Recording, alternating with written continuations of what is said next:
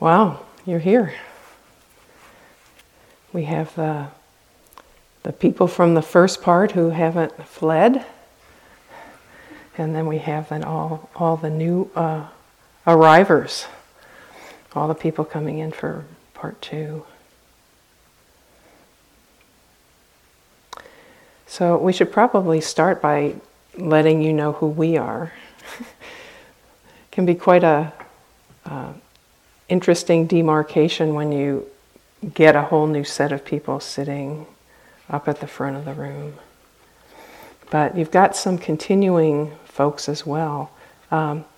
So we have most of the team here tonight. A few people you'll meet later if you haven't met them already. The retreat support people, where are you? Okay.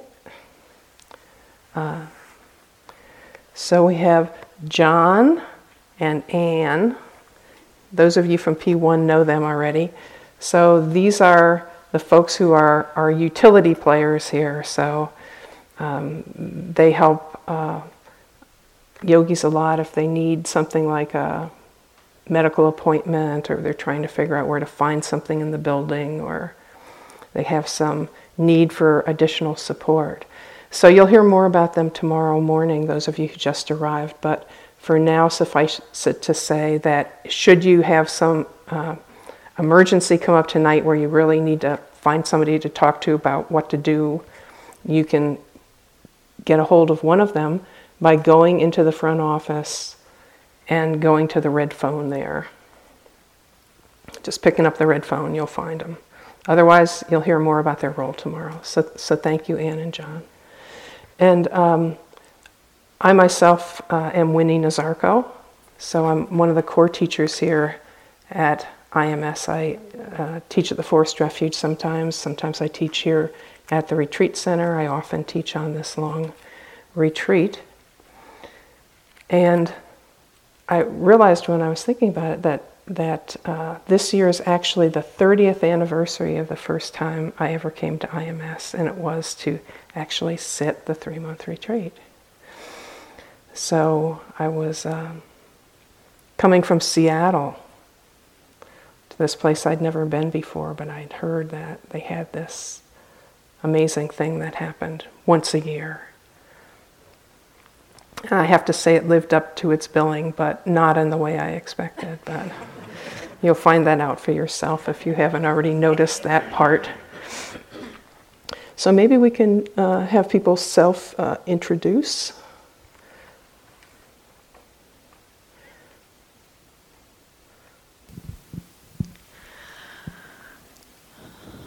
My name is Andrea Fella. I come from California, but I'm also a core teacher here at IMS. I teach this retreat each year and teach at the Forest Refuge sometimes. When I'm a teacher at Spirit Rock, I teach at a retreat center in Redwood City, California, and I teach here. So I travel. I teach about 6 months of retreat a year. It's a big part of my life. But this is one of my highlights of my year, to come here and be with you, to spend this kind of time with retreatants, with yogis who really want to settle in. And so much gratitude and appreciation for those of you who've been here for 6 weeks already. I feel the space with your energy already. And so thank you so much for welcoming us in. And I want to also welcome those of you who are just arriving. And slightly more than half of you are staying, who have been staying. And so there's at one point I was fortunate enough to enter the 3-month retreat 2 weeks in. I was called late. There was a cancellation late. And coming in with so many people already sitting had such a beautiful effect on me. And so those of you who are arriving, I think, will really get to appreciate that quality. So welcome. I look forward to being with you for these 6 weeks.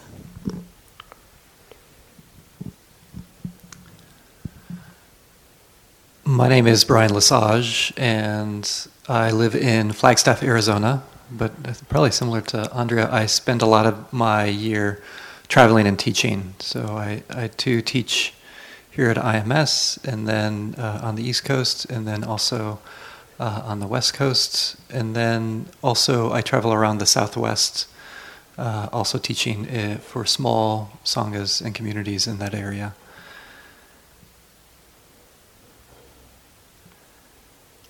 And I want to mention, as I'm sitting here and get to see all of you out there on this retreat, either beginning or continuing, it's just filled with a feeling of honor to be able to be here with you on this retreat and to support you on this retreat.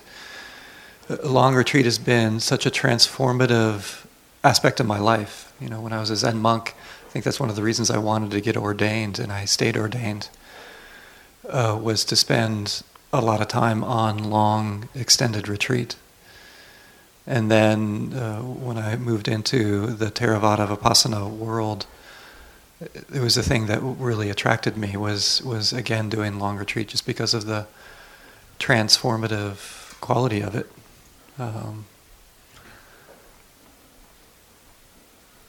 So a real delight to be here with all of you and to get to partake of the journey together with you.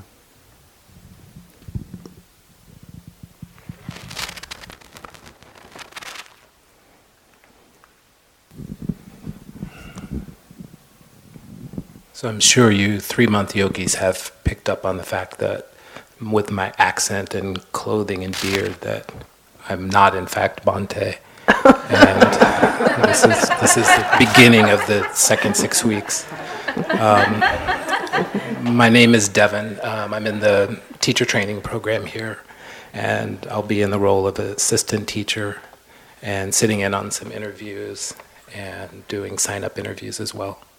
I've just come from 4 weeks at the Forest Refuge and have seen many of you in the woods walking or around the loop, and looking forward to practicing with you over the next 3 weeks. So.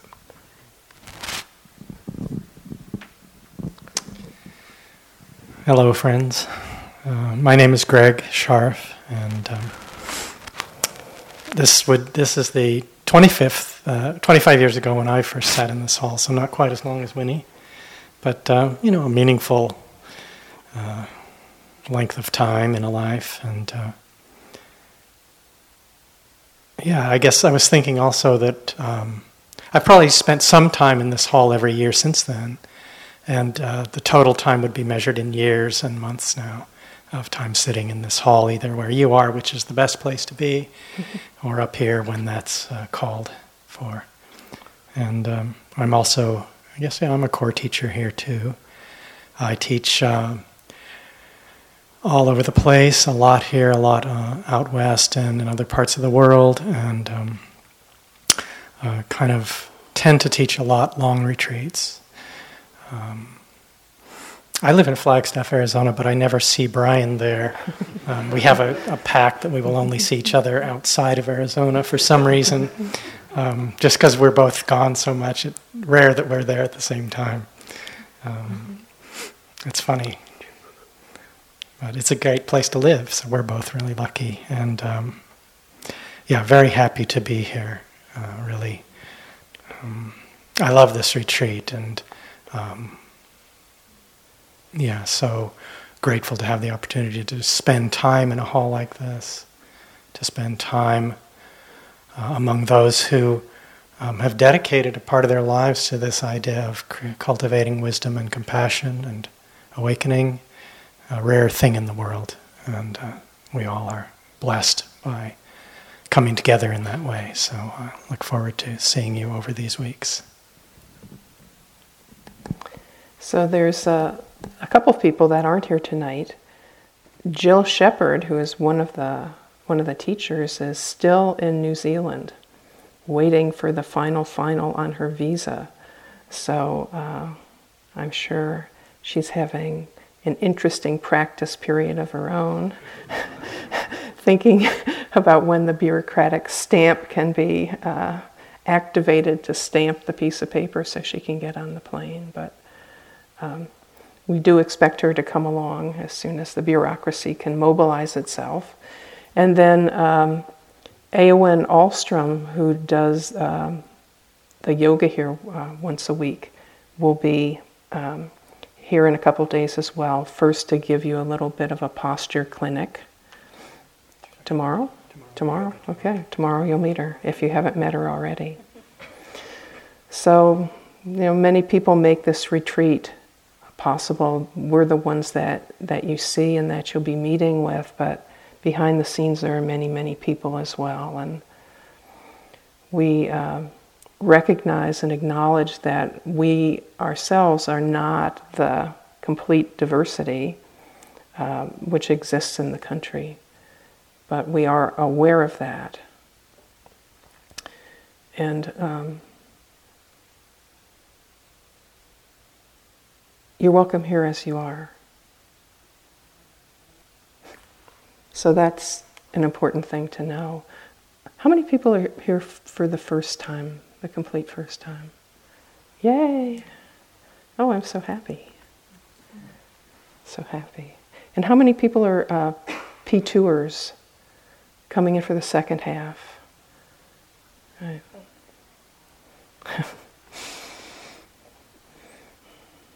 So now, let me get tricky on you now. How many of you think of yourselves as Buddhists? Buddhists. Okay. Atheists or agnostics? Oh, put them up. Go ahead. Okay. And of course, people are Jewish, Hindu, Muslim. Somebody said that they were very religiously diverse. They were a Unitarian. They covered the spectrum. But we recognize that people are here with all different perspectives on what this is and how they hold it. For some people, it's a religious kind of practice in a religious kind of environment. For some people, it's a practice of transformation or benefit, but without necessarily an adherence to a particular view. So views here, views and opinions, whatever yours are about any number of things, they're all completely acceptable. So whatever your political views are, your social views are, your personal views on any number of topics, none of this is a bar for your full participation. Whatever gender you are, whatever sexual orientation you are, whether you're a person of color or a white person, or someone who defines themselves in some other way altogether, everybody is welcome, equally welcome. So the Buddha, in his own offering of the Dharma, sent his disciples out in all directions with instructions to teach all those who were of a heart and mind that were interested. So we intend to offer in his same spirit of generosity from our own understanding and from the generosity that we've received from people who have been our teachers. And of course, it all goes back to the original Buddha, but not just to the original Buddha, because if you think about what's actually involved in you being in this hall tonight, and us being in this hall tonight, and us being in this hall together, there's been an unbroken chain of heart and mind transmission from one person to another for 2,600 years. So we humans are screw-ups in a lot of ways, but the cultures that practiced and nourished and supported Buddhism didn't drop the ball. So for 2,600 years, there have been communities of practitioners who have been supported by lay people. mostly in Asian cultures. And lay people have become monastics and practitioners who have been supported by lay people to teach the next generation. So nowhere along the line has that been dropped, which has to be one of the most astonishing feats of humanity. So all of us here have a huge debt of gratitude to the individuals and the cultures who have been so caretaking of this jewel of humanity, and who offered it so willingly to Western people who went to Asia who were looking to practice. So we're all beneficiaries of this.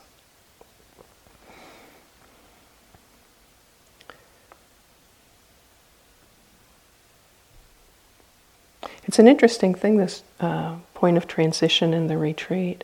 I know sometimes if you've been on retreat for the first part, there's this sense of loss that can arise with people leaving, especially people that you formed these internal relationships with in some way, the people who have sat next to you perhaps at lunch table, or somebody who sat in your vicinity, or that person who kept showing up in the walking hall at the same time that you did.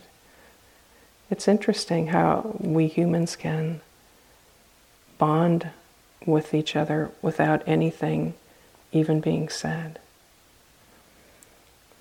So, and then now there's this new group of people that don't know that that's your walking path at that time.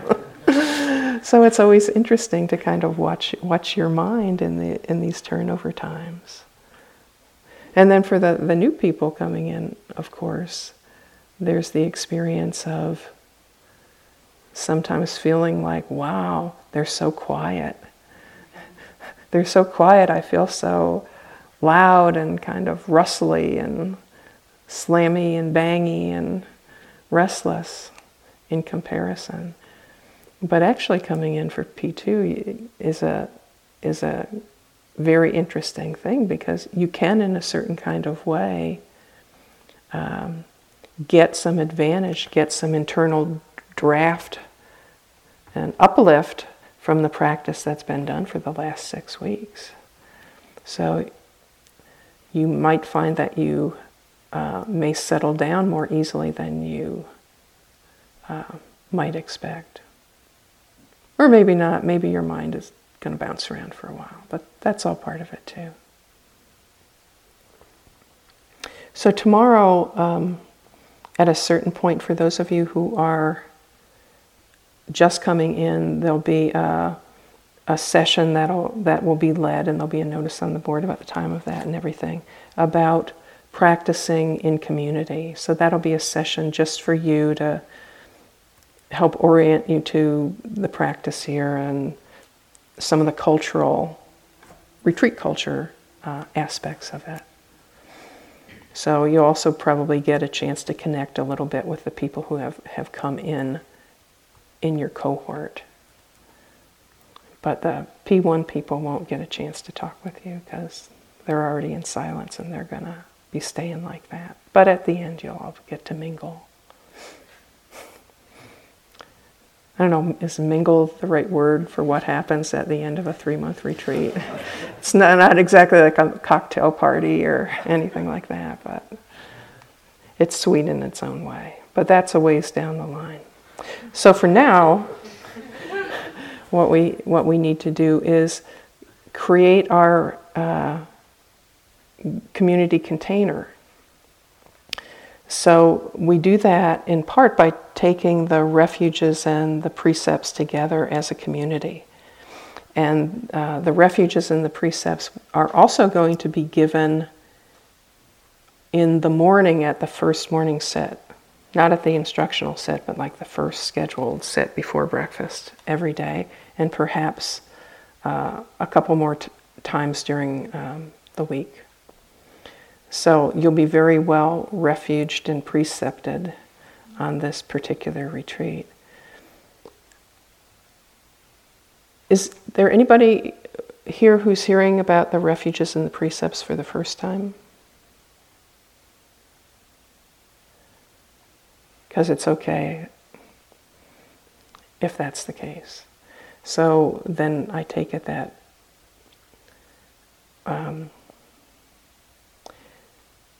you understand the basic idea of it, that the refuges are our way of saying as a group that what we're going to be doing here is practicing the teachers of the Buddha, looking to the teachings of the Buddha as our field of practice, as our context for practice, as our context for being together as a group of people.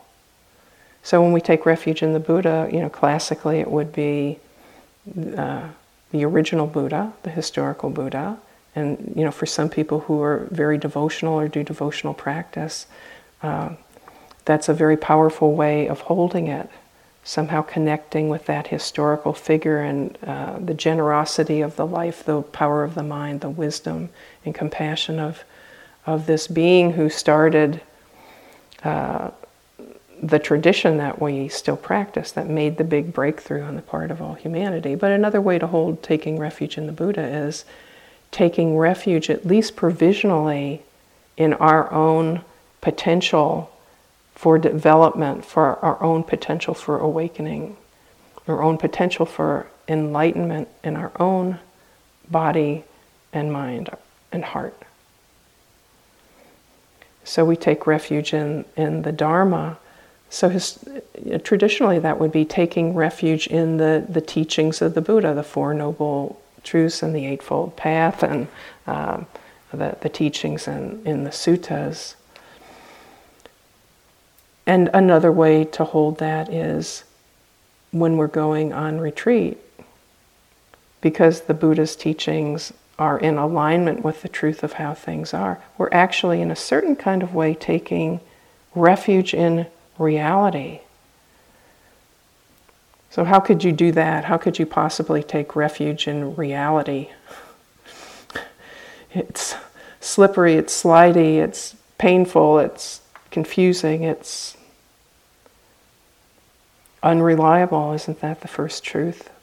First noble truth, the truth of dukkha. And yet the Buddhist teachings are, there's a certain kind of way that we can relate to the truth of our own immediate experience, what we can directly know for ourselves in our body and mind, in a way that is onward leading, that leads to the unbinding and the untangling of our mind. And this way of knowing, this way of opening, is not reliant on any kind of blind faith or taking somebody else's word for it. That we can know for ourselves. We can know for ourselves by resting in the truth of what we know, moment to moment, in a certain kind of way. So the third thing that we take refuge in is taking refuge in the Sangha. And traditionally this is thought of as being those who have awakened, according to classical definitions, beings, particularly monastic beings, who have attained certain stages or degrees of enlightenment. But another way that can be held as well is that we can take refuge in those who walk the path with us, those who are seeking to develop and open their own hearts and minds in the direction of wisdom and compassion. Fellow wayfarers who practice with sincerity and integrity. So with this exercise of taking the refuges, it's important that you take it in a way that's integrous to you, right? That has resonance for you. So it's not about compressing your mind in any way towards a particular view. But if you can allow yourself now to form the intention to take the refuges, we'll take them together as a group in Pali. Does everybody have a chant sheet?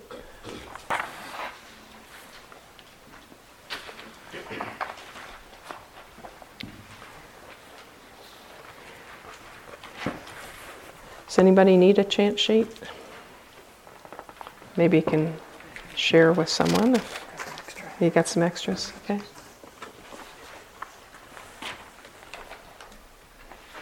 Chant needers. There's a couple people there too.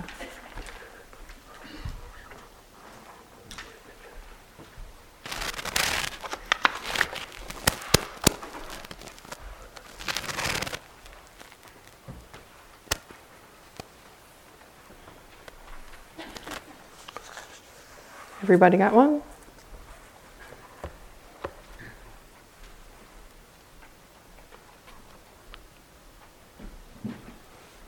So one way you could think of ritual, or the taking of these, is it's an external action reflecting an internal intention.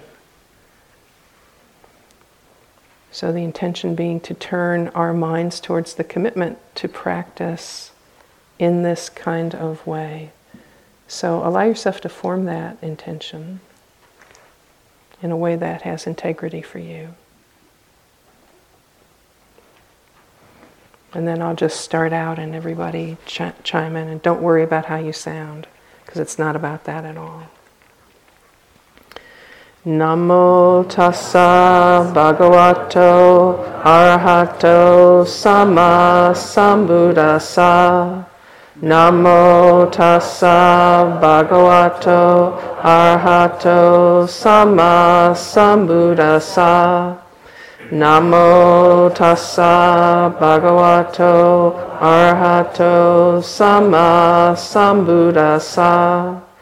Buddham saranam gacchami. Dhamman saranam gacchami. Sangham saranam gacchami. Dutiyampi Buddham saranam gacchami. Dutiyampi Dhamman saranam gacchami. Dutiyampi Sangham saranam gacchami. Tatiyampi Buddham saranam gacchami. Tatiyampi Dhamman saranam gacchami. Tatiyampi Sangham saranam gacchami. So the second part of creating our container here is taking the precepts. And we'll be offering the 5 precepts tonight. Those of you who are already on the 8 precepts, will continue on for you to take those additional precepts.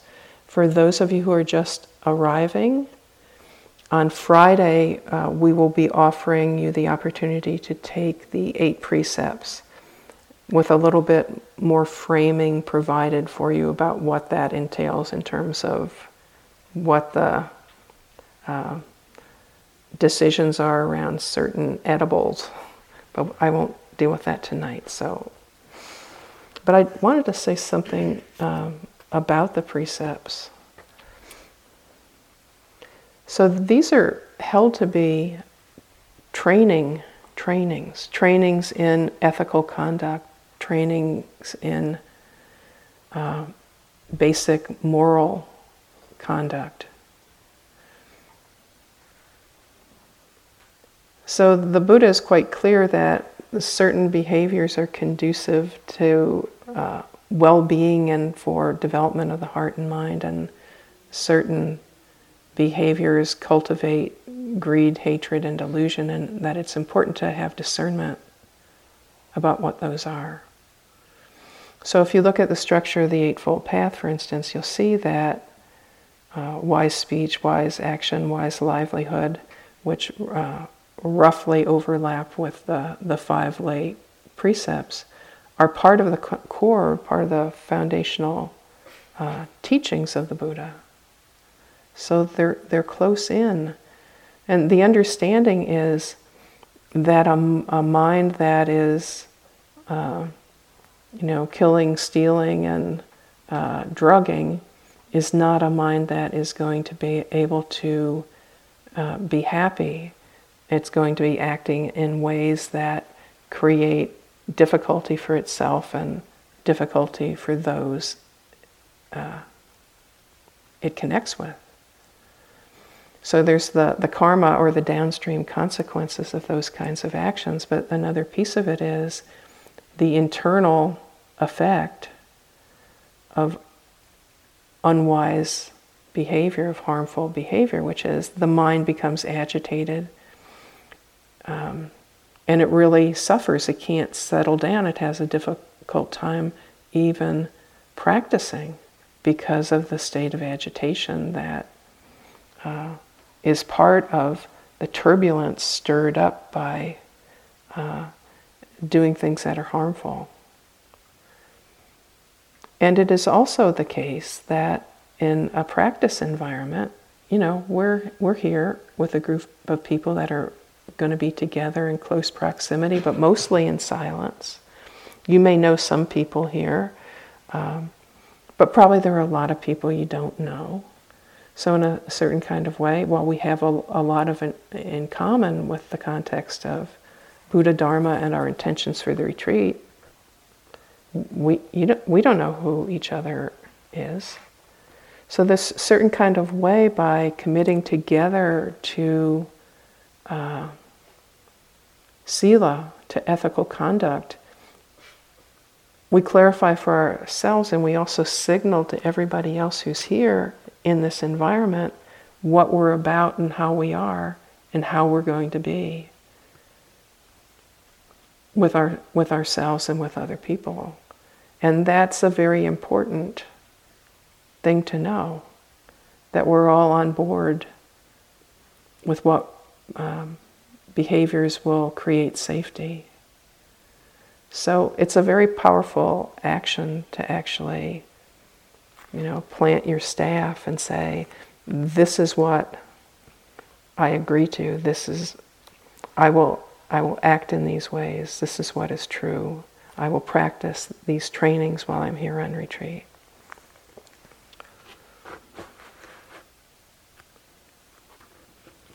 So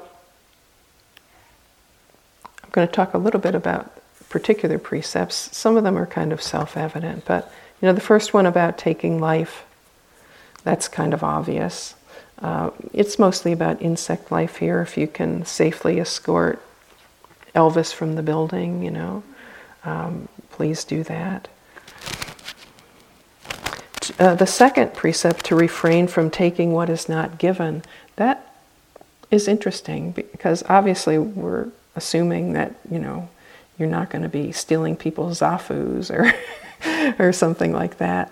But there's another way to think about it too, which is to see if you can be content practicing as much as is practical with the conditions that are actually here, right? Which in some ways, a lot of ways, are very nice. It's a nice place, but it's not home, right? The bathroom is down the hall. There's chores. There's But can that be okay? Can you be okay to the extent practical with the room that you have and your place in the hall and the food that's offered and all the rest of it? And I say to the extent that's practical, right? So if there's a real need, that's a whole different story, right? But can you practice acceptance of the conditions? So the third of these is to refrain from all voluntary sexual activity while you're here, and that's kind of self-explanatory. So this isn't a statement about sex being bad or wrong or anything like that. It's a statement that says, okay, for the time that I'm here, the energy that's available to me is going to be turned inward towards my own immediate experience, right? I'm not going to be kind of leaking energy out at other people, no matter how cute they may be. Wait to the end for that kind of thing, okay? So So very often in our lives outside of retreat, of course, there are opportunities to act on sexual energy, which is fine as long as it's skillful and not harmful.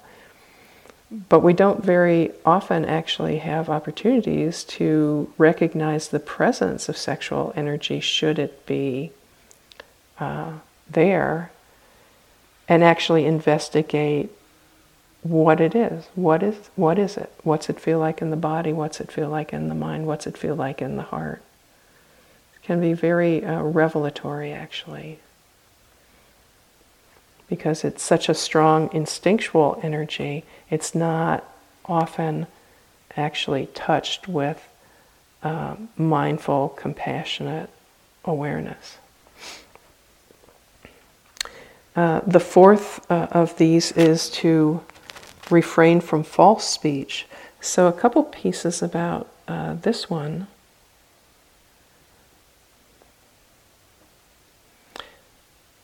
There's the aspect of it which has to do with speaking what is truthful when you're having practice meetings with teachers, right? Of being forthright and just, willing to say what's actually going on. And inviting yourself, if you can, to move beyond hesitations or reservations about really being authentic about what you're experiencing.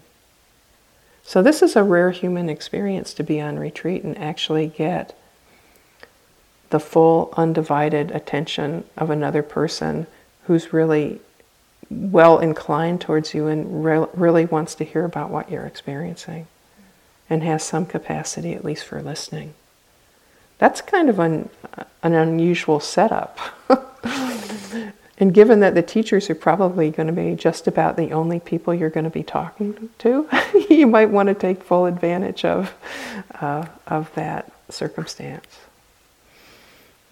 So a lot could be said about that, but I know you all got extensive information as part of registering and coming on retreat about writing and cell phones and all the rest of that, and letters and all of that.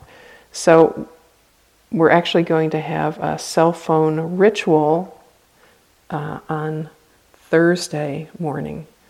And there'll be a lot more about that. But it will basically be an invitation for those of you who haven't yet to offer your digital devices upon the altar of your higher aspirations so that they can be safely transported to a place of rest while you're here.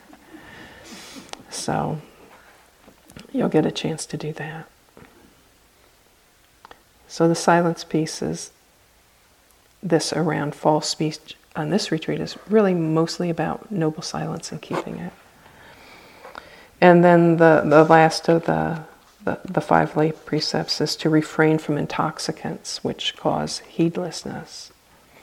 So obviously, not drinking or drugging while you're here, but there's an important clarification for you too, which is, if you're on a medication for the health of your body or your mind, please don't just stop taking that, right? If something's been prescribed as needful for you, please don't decide that you're gonna kick it while you're here.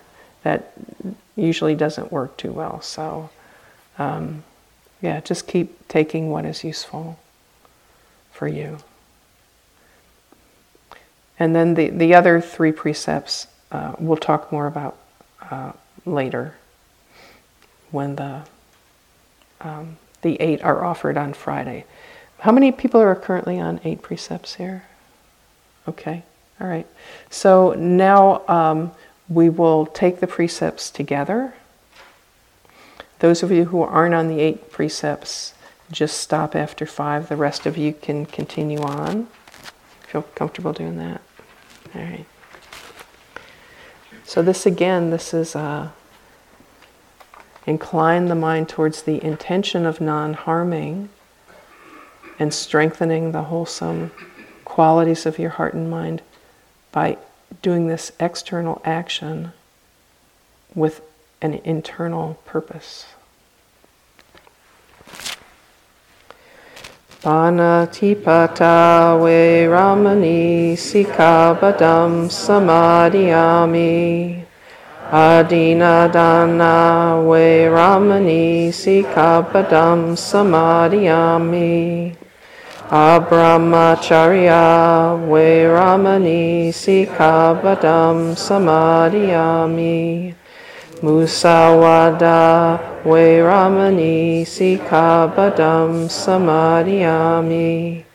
Sura Merya Majapamana Datana ve ramani sikabadam samadhiyami.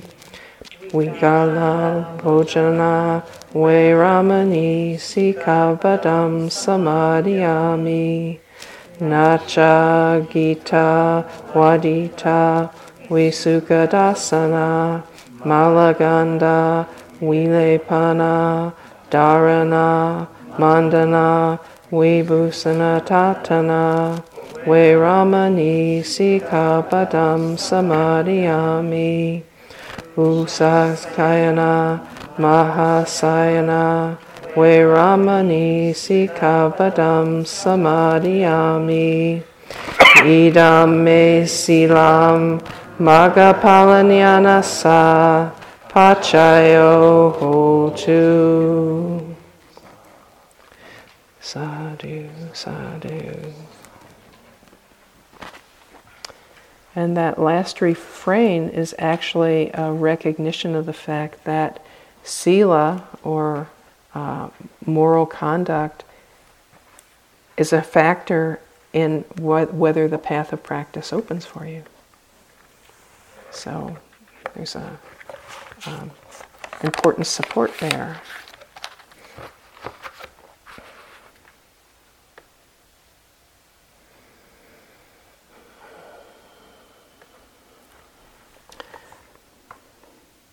Maybe now you can just turn your awareness towards the body. Let's do a little bit of practice together. And maybe I'll say a few more things and maybe I won't. Maybe you've had enough of me tonight.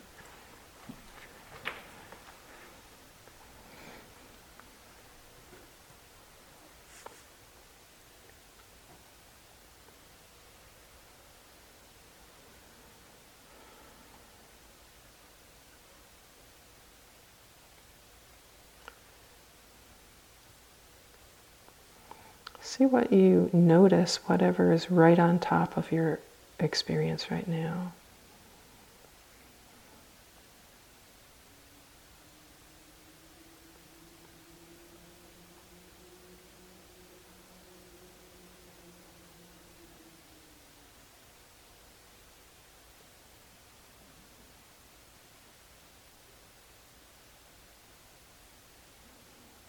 Might be tired or restless. Hot, happy,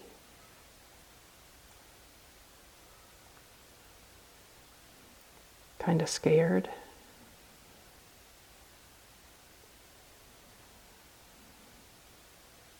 energized,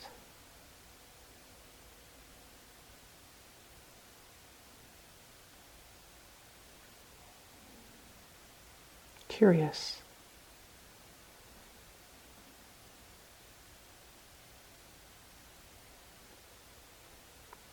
Annoyed,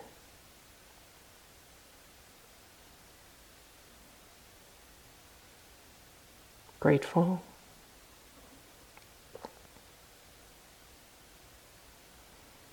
sleepy,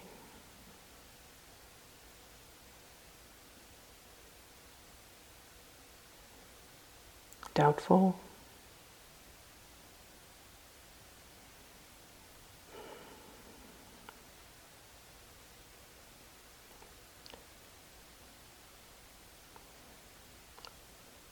full of metta,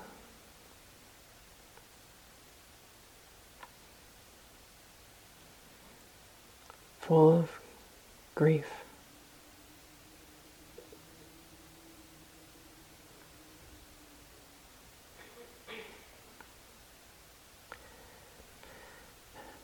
This practice that we do together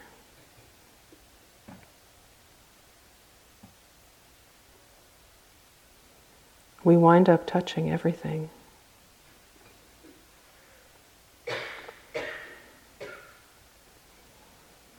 Everything within our full range of human experience is part of the field of this practice, and nothing is outside it.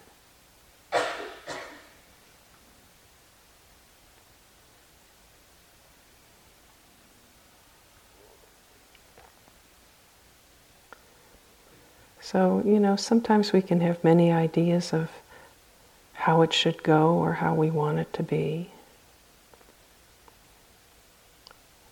which of course are just arisings of their own. This idea or this hope or this worry or this thought. But one thing for sure, whatever it is impermanent.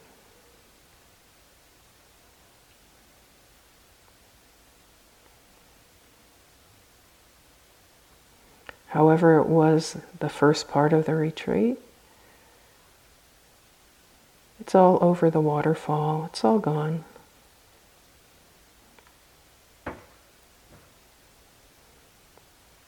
However it was the last time we were on retreat, it's all over the waterfall, it's all gone.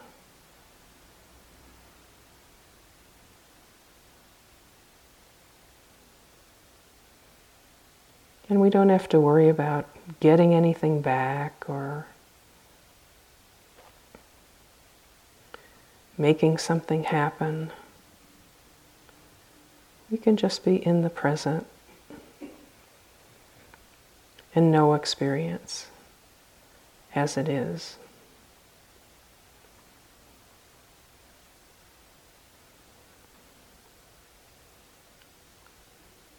It simplifies the task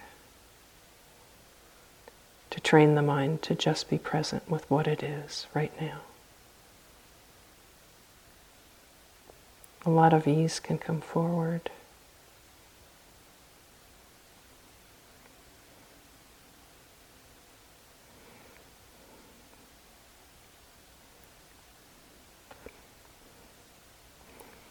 Aspirations and motivations, especially if they're having a kind of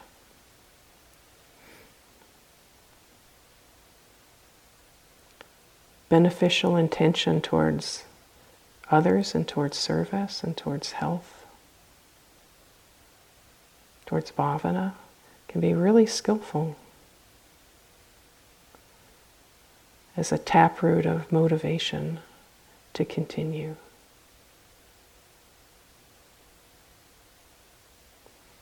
So you might want to invite, if it's timely for you, a word or a thought that reflects that aspiration or motivation. That thing that is way down deep, that's broad enough, and that's wise.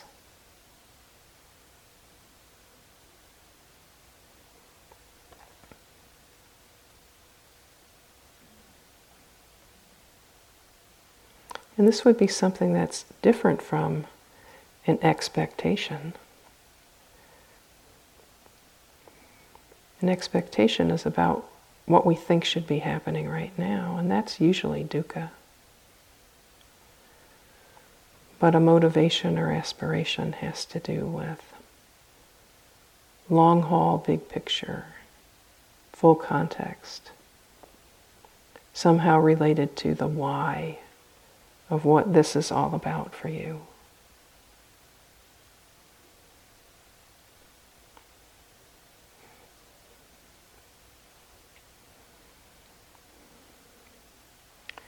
So we would know that would have something to do with the end of suffering.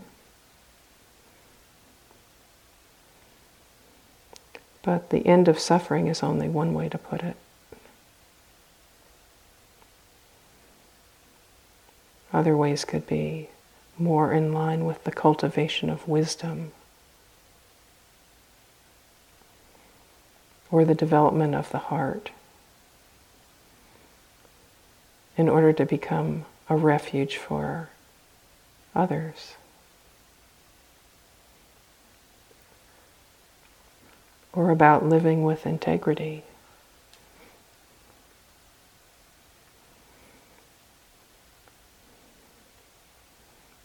Or letting go of craving or aggression. But it's your own version.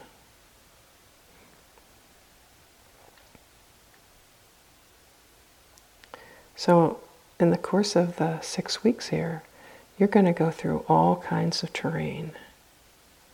All kinds of terrain of body, heart, and mind. It's all grist for the mill, as Ram Dass would say. It's all good practice.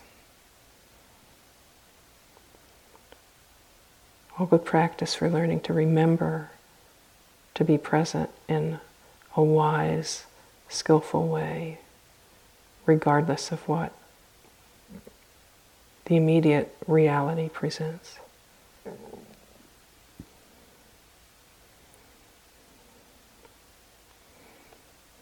So the practice path is actually practice of the end of the path, moment by moment.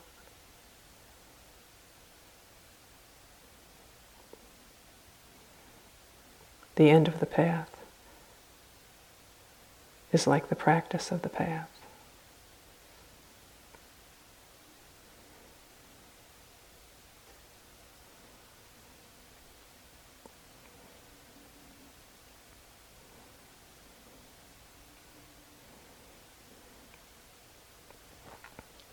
So just incline the mind to keep open and kind, and keep integrity in how you make effort. Take advantage of the container and the instructions and just work that baby. Just work it.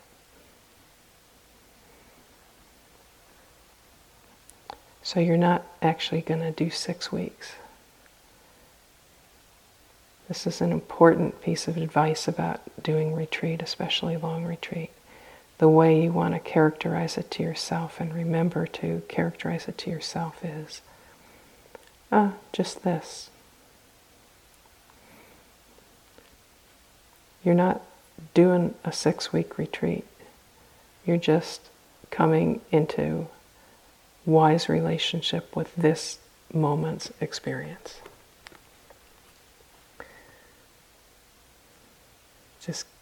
Just keep the heart, mind in present gear, present tense gear, right now, here and now, right now, here and now. And you'll forget it many times, but that's okay. You'll remember at some point. Often because you're suffering, but you will remember. You can always wake up again. Infinite number of times.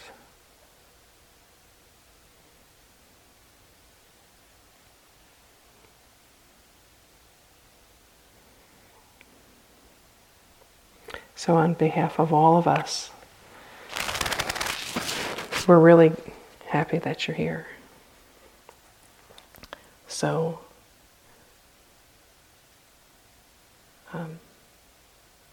we will do our best for you,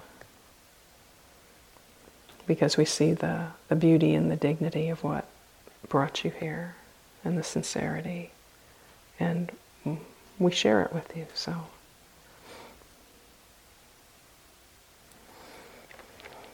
So may you experience the blessings of the path that the Buddha has found, and may you walk it with courage and integrity for your own benefit and for that of all beings without exception. And may the merit of the practice that we all do here together be a cause and condition of your own awakening and that of all beings everywhere.